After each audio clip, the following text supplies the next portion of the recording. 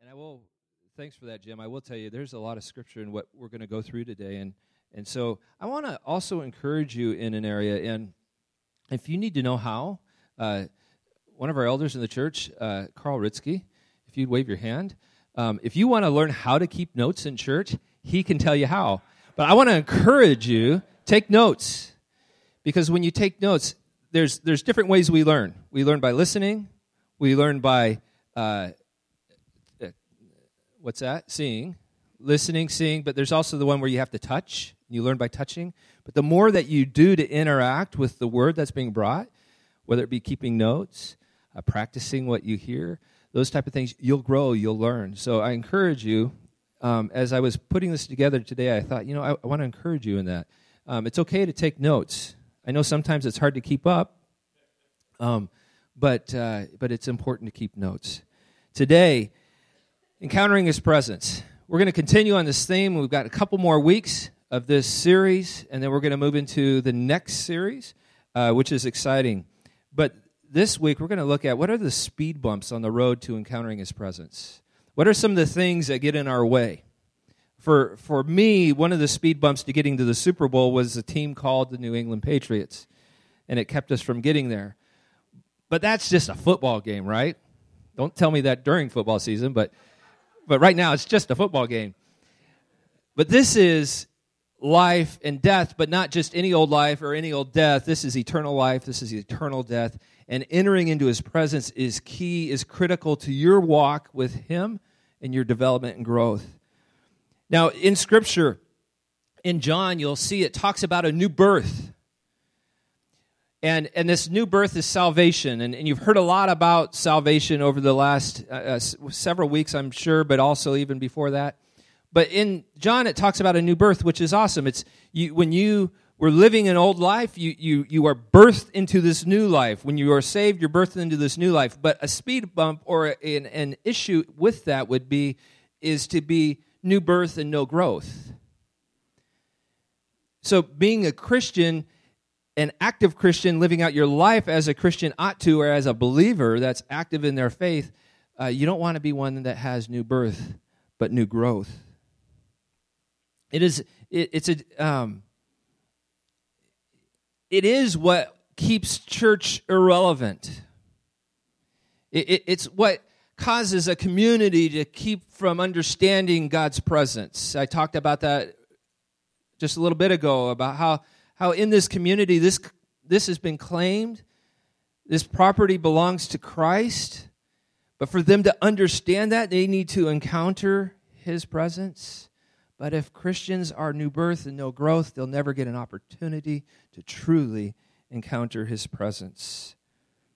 The goal of New Testament salvation is the joy of living a transformed life now. In the presence of God and being fitted, being prepared for this eternal life that will live in glory. You do know that if you're saved, and you know it, say amen, you're going to spend eternity where? In heaven, right? With Him, in His presence.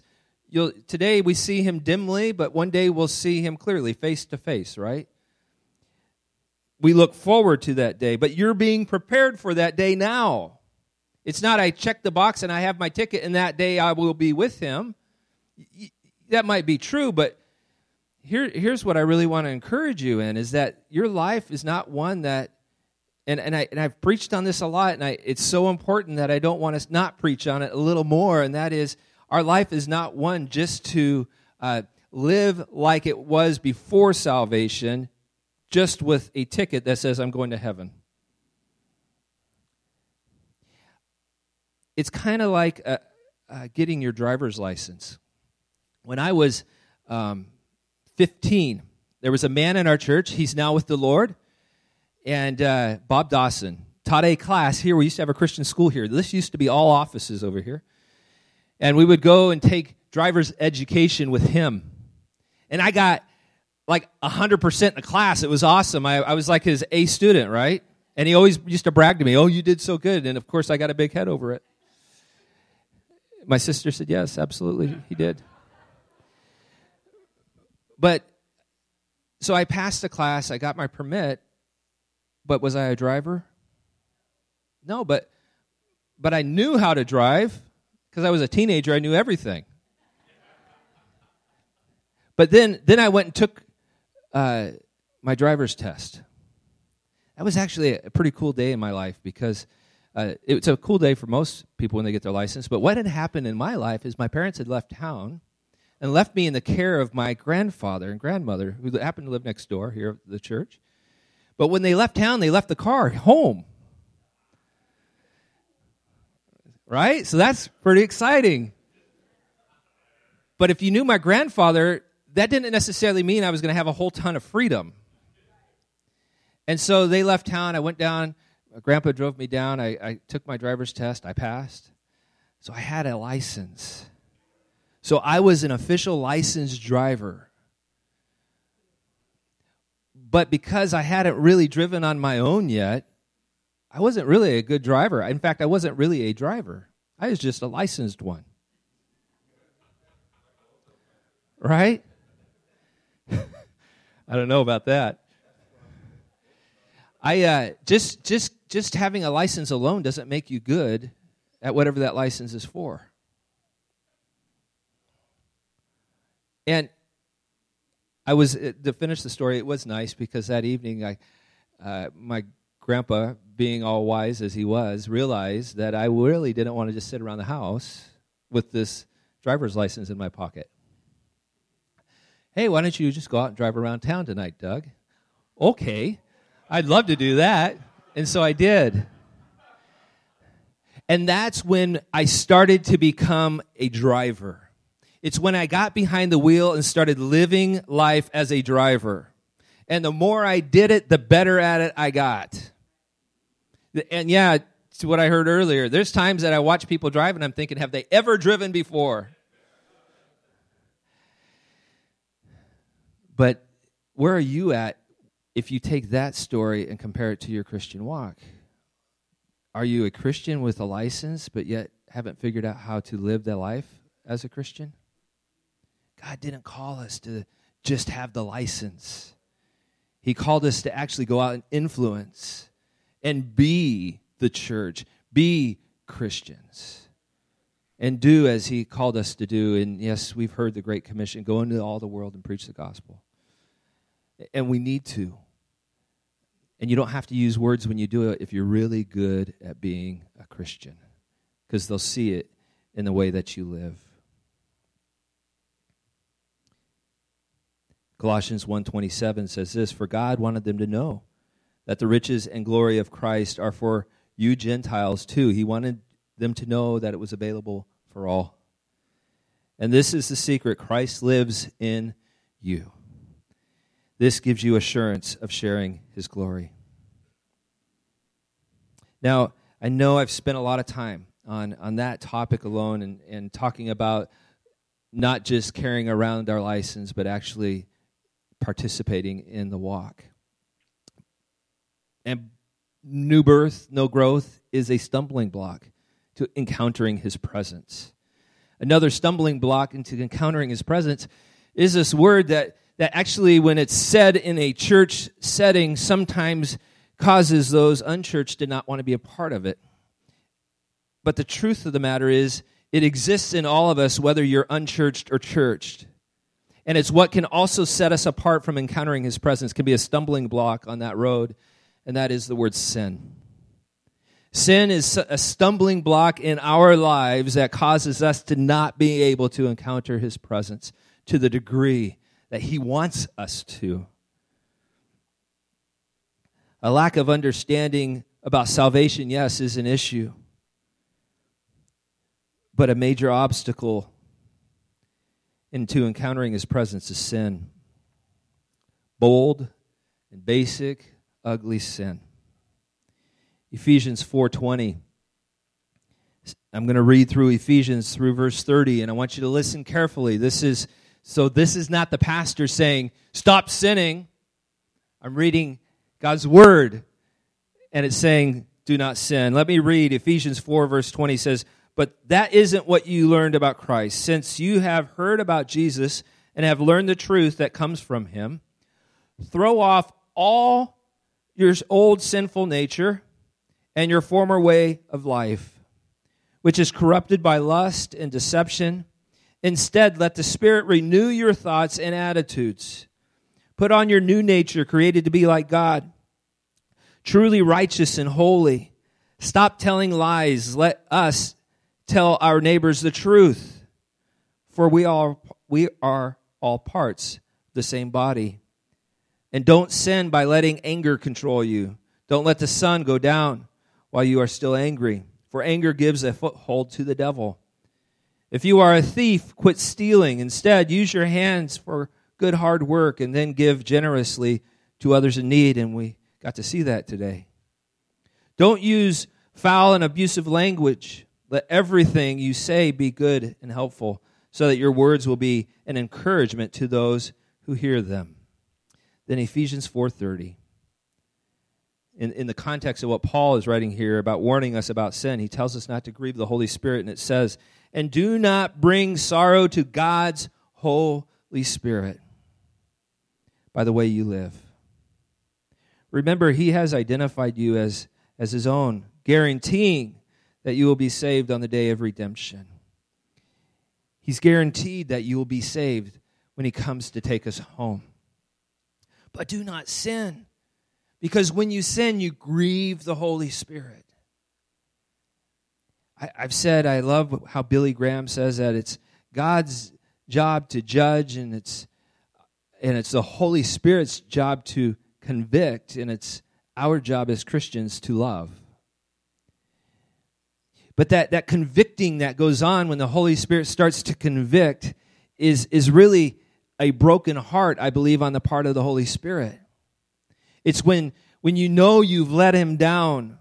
When you've let the Holy Spirit down, you know it's because I've done something that was not of God and it separated me from him.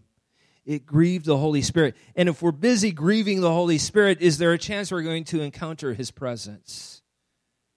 It's not possible to be active in sin and active in encountering his presence. Now, in the midst of this acting out in sin, can he penetrate that darkness and his light shine in that? Yes, but then immediately darkness flees and his light fills that area. His presence and darkness of sin cannot coexist in the same space and time. So when sin is active in our life, guess what's not? His presence. What's a stumbling block in encountering his presence? Sin. Man, it's a hard message to preach. But why do we preach it? We preach it because we want you all to be able to encounter his presence to a degree that your lives are changed so incredibly much that the world can't help but to embrace you and the message that you have for them, that he came to give us life and a life more abundant. You know, churches sometimes get a bad rap because churches are known to be a place potentially that we're told not to do this and not to do that and to do this. And what I'm going to tell you today is this. I'm going to tell you to do. To do all that you can do to encounter his presence. And if you will pursue everything in your being goes after pursuing his presence, there will be no room in your life for sin. It'll be a beautiful life. That it won't be comprehensible.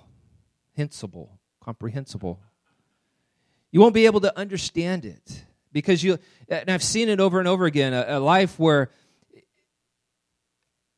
from the outside looking in, this person should be miserable, but when you actually get to know the person, they're at complete peace.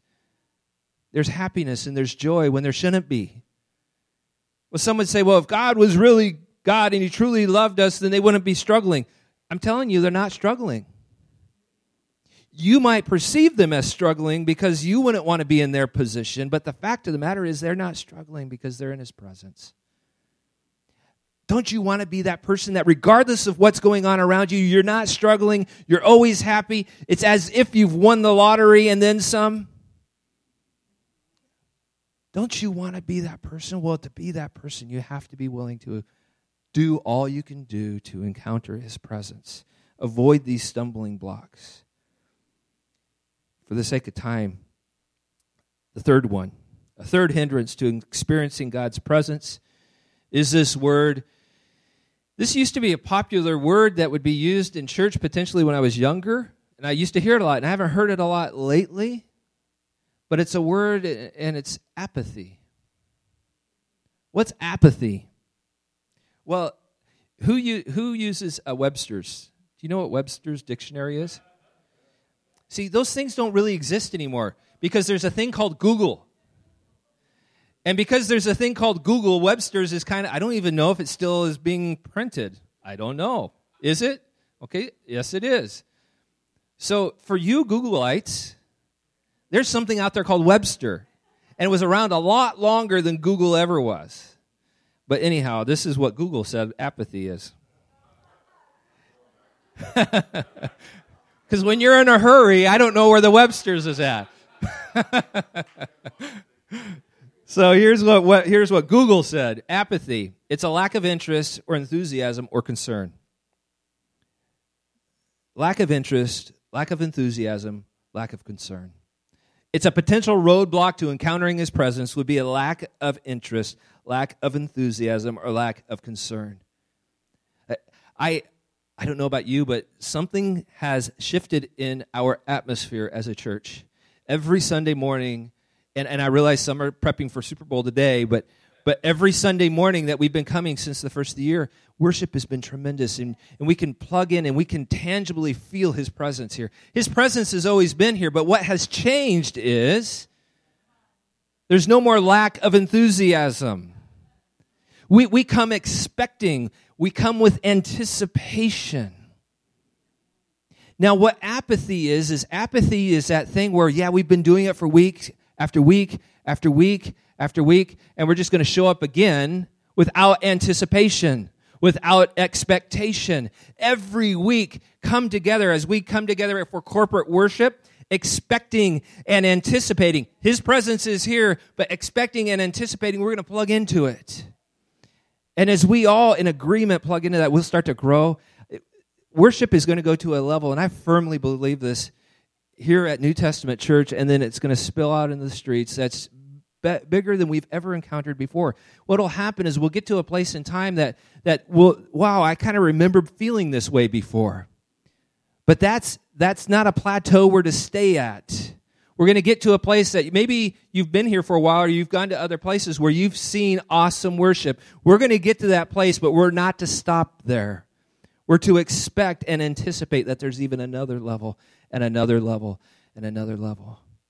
There was a word that was shared with me that it said, Pastor, one day you're going to go into His presence and come out of His presence. You're going to go into His presence and come out of His presence, but one day you're going to go into His presence and you won't come out again. And what that word was this, is that eventually you will lose your identity in His presence.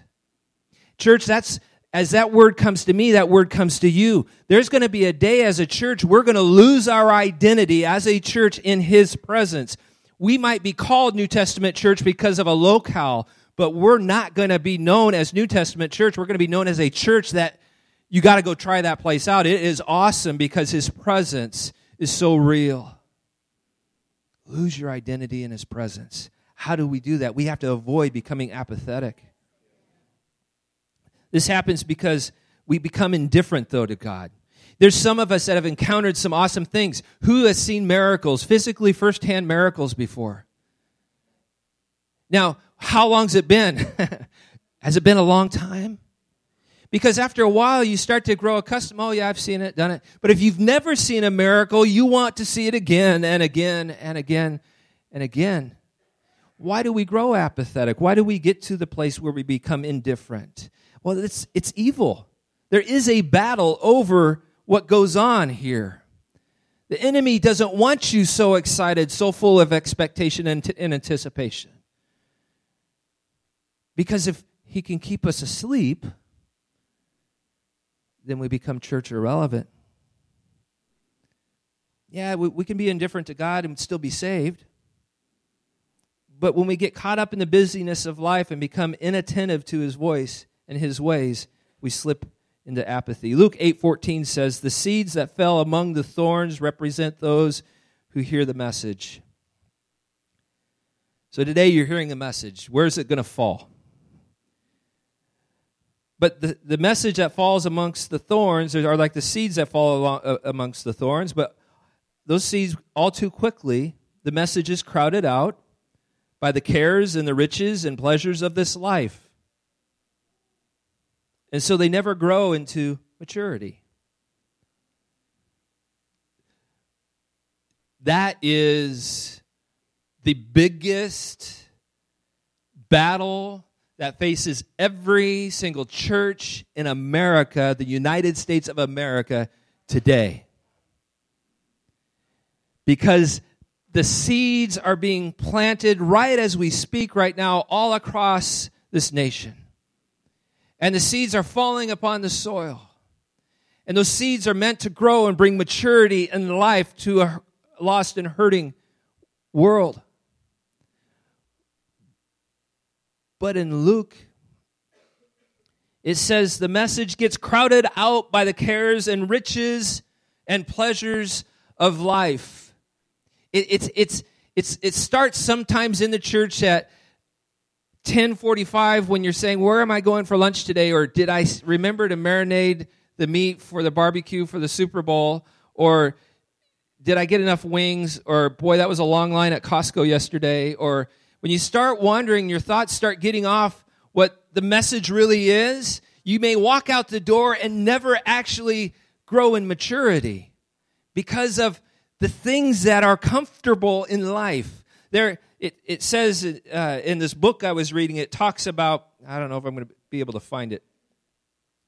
It talks about these men, though, that didn't want to forget about who they were prior to salvation, so they would wear clothing that would scratch their skin all day long, just so they wouldn't forget that they were a lowly, sinful person. I don't want you to go out today and wear horse clothing or whatever it is that would scratch your skin, but I don't want you to forget who you are in Christ and what He did for you.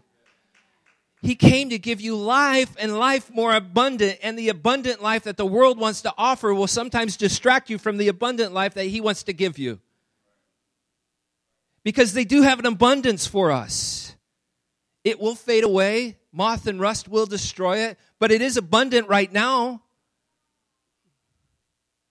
But we're not called for the right now alone. We're eternal beings that got to keep our eye on the fact that we're going to live an eternal life. And what we do in the now has everything to do with the eternity. Not about what the now is alone. Sometimes we do get so nearsighted that I just want to make sure that I'm comfortable in this moment.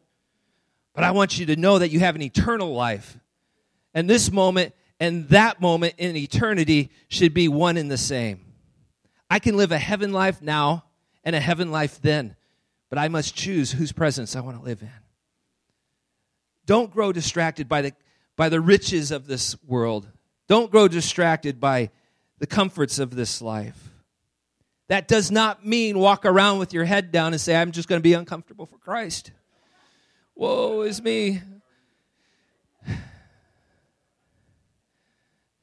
I'm going to get up every morning and stub my toe just so I remember who God is in my life.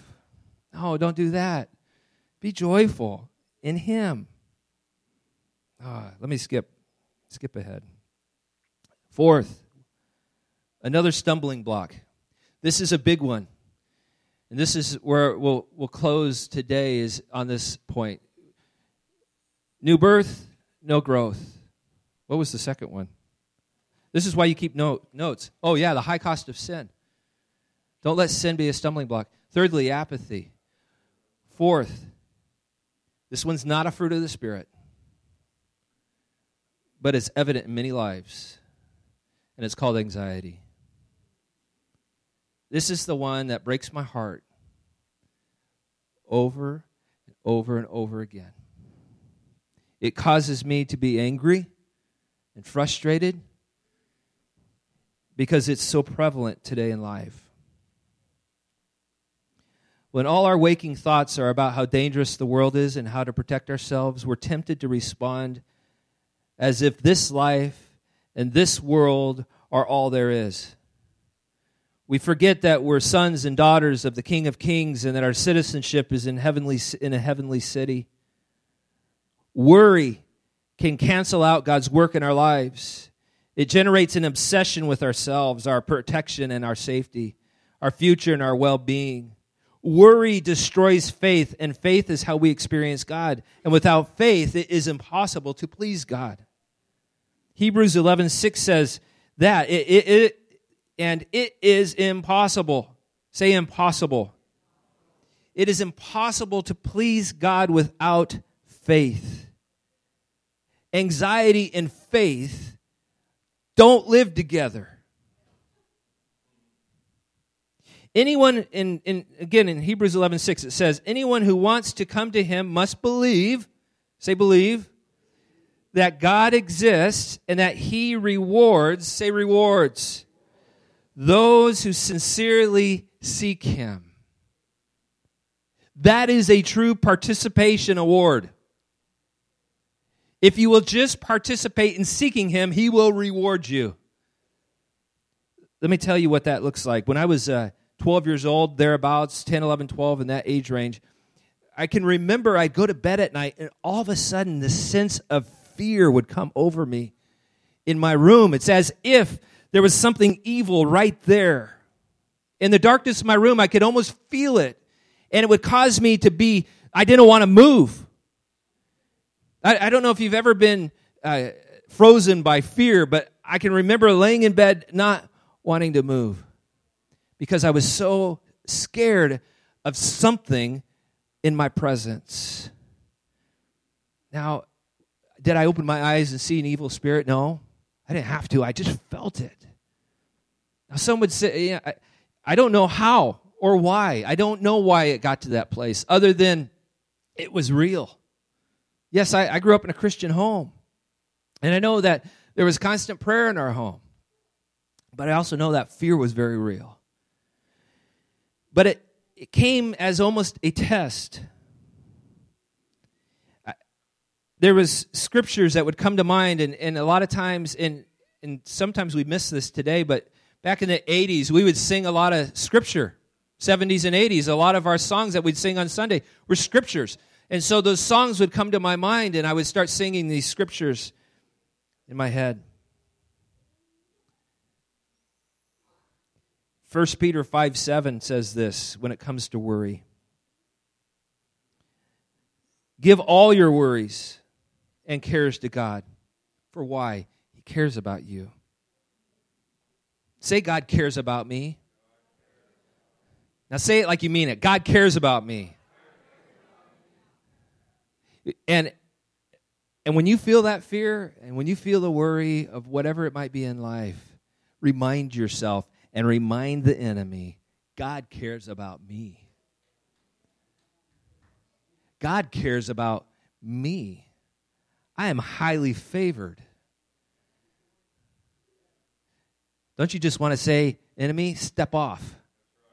God cares about me. I'm highly favored. I used to be a little cocky on the basketball court. I'm not at all anymore. Don't even ask. But my wife and I would, back then we were probably dating, but I would say, hey, get off my court. If you don't want to play my game, get off my court, right? But I can't talk like that anymore because I don't know if I can even make a basket. I won't even play my son because he'll probably beat me.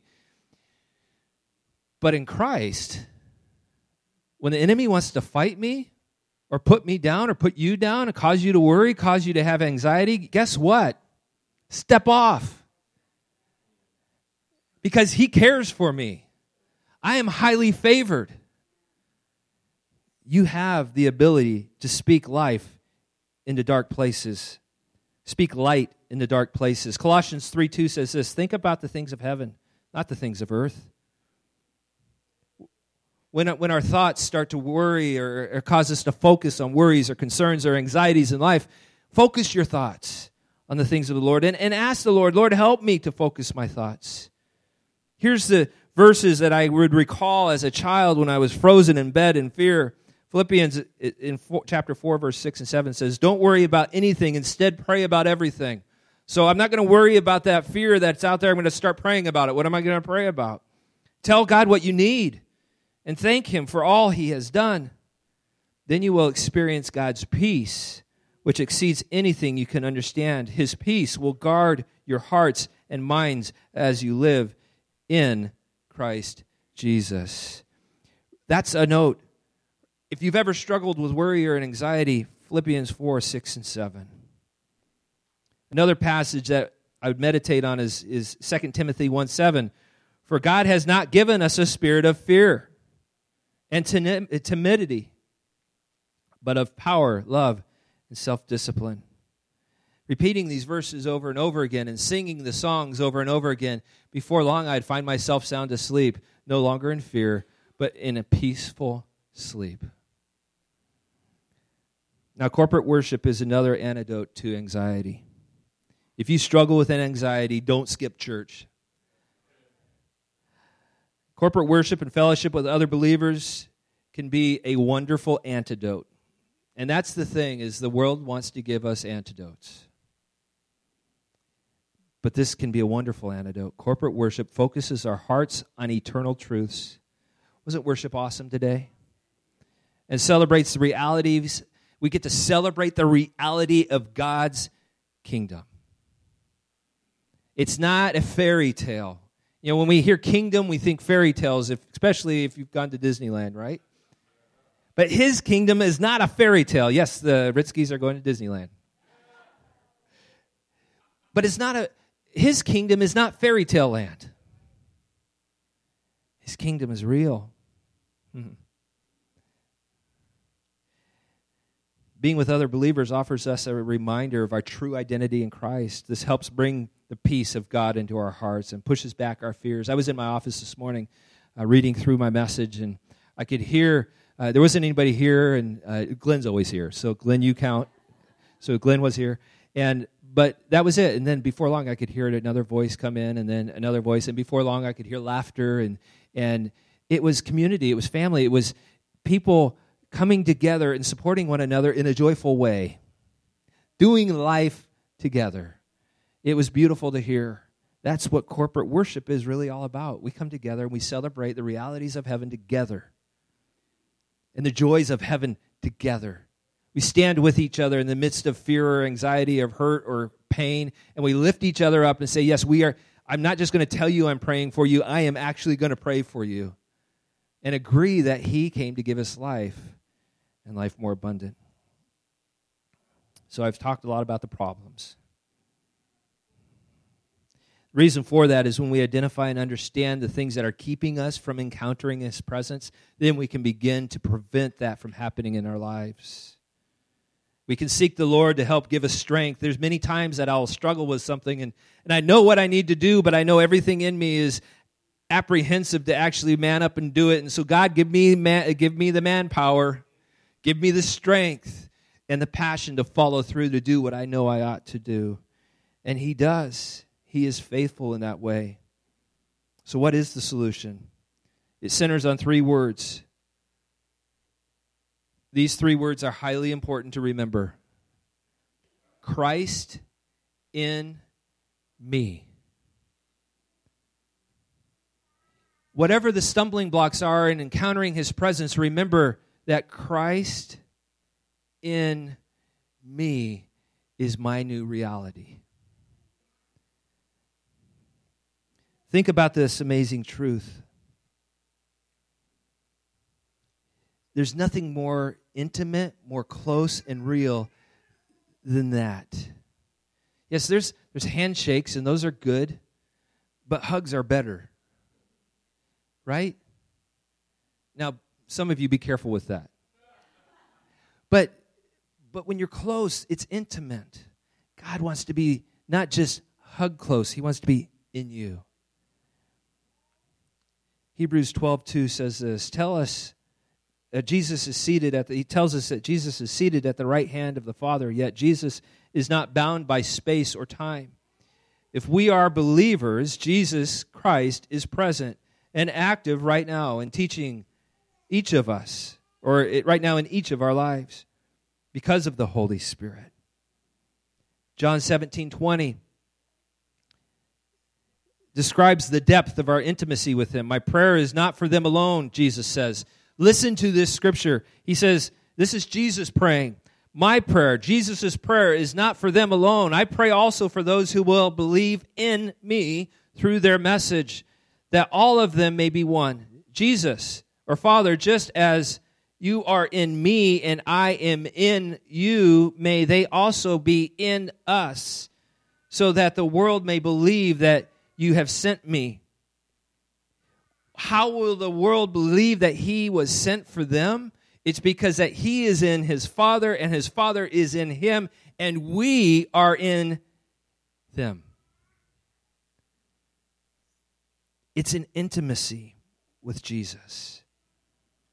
Colossians. This is his heart. He wants them to know. In Colossians 1:27 it says, "For God wanted them to know that the riches and glory of Christ are for you Gentiles too, so for all the world. And this is the secret," I read this earlier, "that Christ lives in you." It's that Christ lives in you. This gives you assurance of sharing his glory. Do you believe it? Last paragraph of notes. Hear it clearly. Paul was writing under the inspiration when he wrote Colossians of the Holy Spirit. It does not say that the glory of the mystery of salvation is heaven. He says the glory and the mystery of salvation, rather, is Christ in you. That's the hope of glory. Think about the word glory for a moment. Glory is splendor, it's brightness, and amazing might. What is glorious? Think about what is glorious. There's nothing passive about glory. Glory isn't something that would just pass you by and you would miss it. We were driving down Road 98 into town yesterday, and I saw this car parked alongside the road, and I thought, well, they're just taking pictures out in the field. And then I looked beyond them, and there was a glorious rainbow. You don't generally drive by a rainbow without having to pause and see how glorious it truly is. That's glory. Glory is splendor, brightness, and amazing might. There's nothing passive about it. The verse says that we are in union with Christ. Now, to be in union is location language. It's saying you are in, not at 108 West Woodland, you are in Christ. He becomes our new address. When we believe, do you believe? Do you believe? No longer am I Doug Zeck, who lives in Woodland, California, but I am Doug Zeck, who lives in Jesus Christ.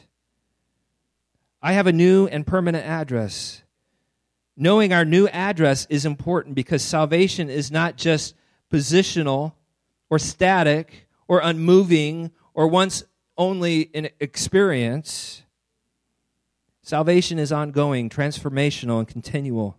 Instead of telling people who begin their Christian journey, your sins are forgiven, end of subject. No, when I received my license, that didn't just give me a license and then I went about my life as if I never was going to drive. No, I actually became a driver. We can think of our salvation as a four-part harmony: justification, identity, location, and intimacy. See, this is why you have to take notes. Justification means our sins are forgiven and our past is done away with. Identity means we were born again. We're new creations. Locations means we're in Christ, which means full engagement with the Father, Son, and Holy Spirit. And intimacy means full fellowship with God. Worship team, if you'd come. We're going to close in worship this morning, and I want you to consider... Oh, we didn't take offering? Maybe we'll do that today. So if the worship team would come.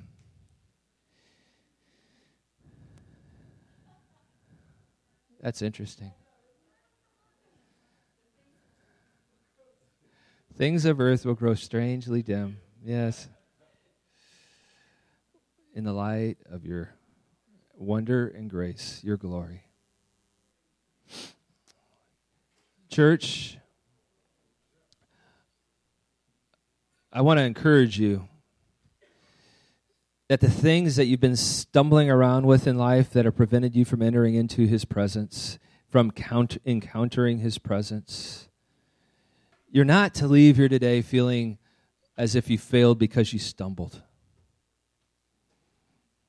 You're to be encouraged that you're with friends and family that are here to walk this walk with you, to pick you up when you stumble, because we will stumble too, and we will hope you're there to pick us up.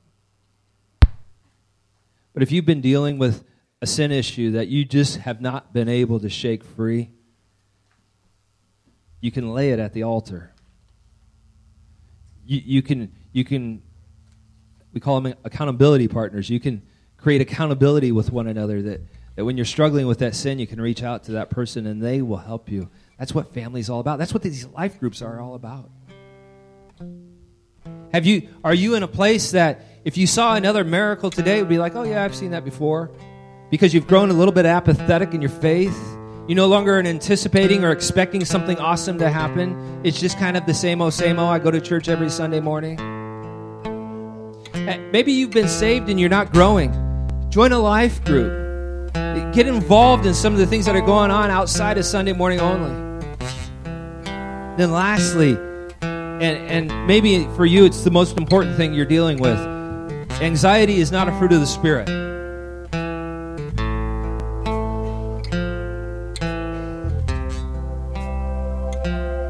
He wants to take all your cares. That's why he says, cast all your cares, which means that for me to cast my cares, I have to take my cares and I need to throw them away from myself and cast them at him, and he'll receive my cares. And then he will not leave me alone without my anxiety that I've grown so comfortable with. He will then care for me. But you need to take that act that says, I'm going to cast, throw away from me, get away from me all the cares, all the worries, all the anxieties that I have of this world. This is what's got such a strong grip on too many for too long, to the point, and I've preached this, this is not the first time I've preached this, but what happens is our anxiety becomes our identity. But our identity is in Christ, and when we start to live out a life as such, then we can tell the enemy, step off because he cares for me, and I'm not going to worry about that any longer. In fact, I won't even see what's going on around me because I have my eyes fixed on the Lord, a loving Father that will embrace me when I need to be embraced, that will cover me with gift after gift after gift as I need to receive, what will bring tremendous amount of comfort in time of struggle. Will people know that you're a Christian because of the way that you live a life anxiety-free? That's a gospel message that they all need to know, they all need to hear and understand.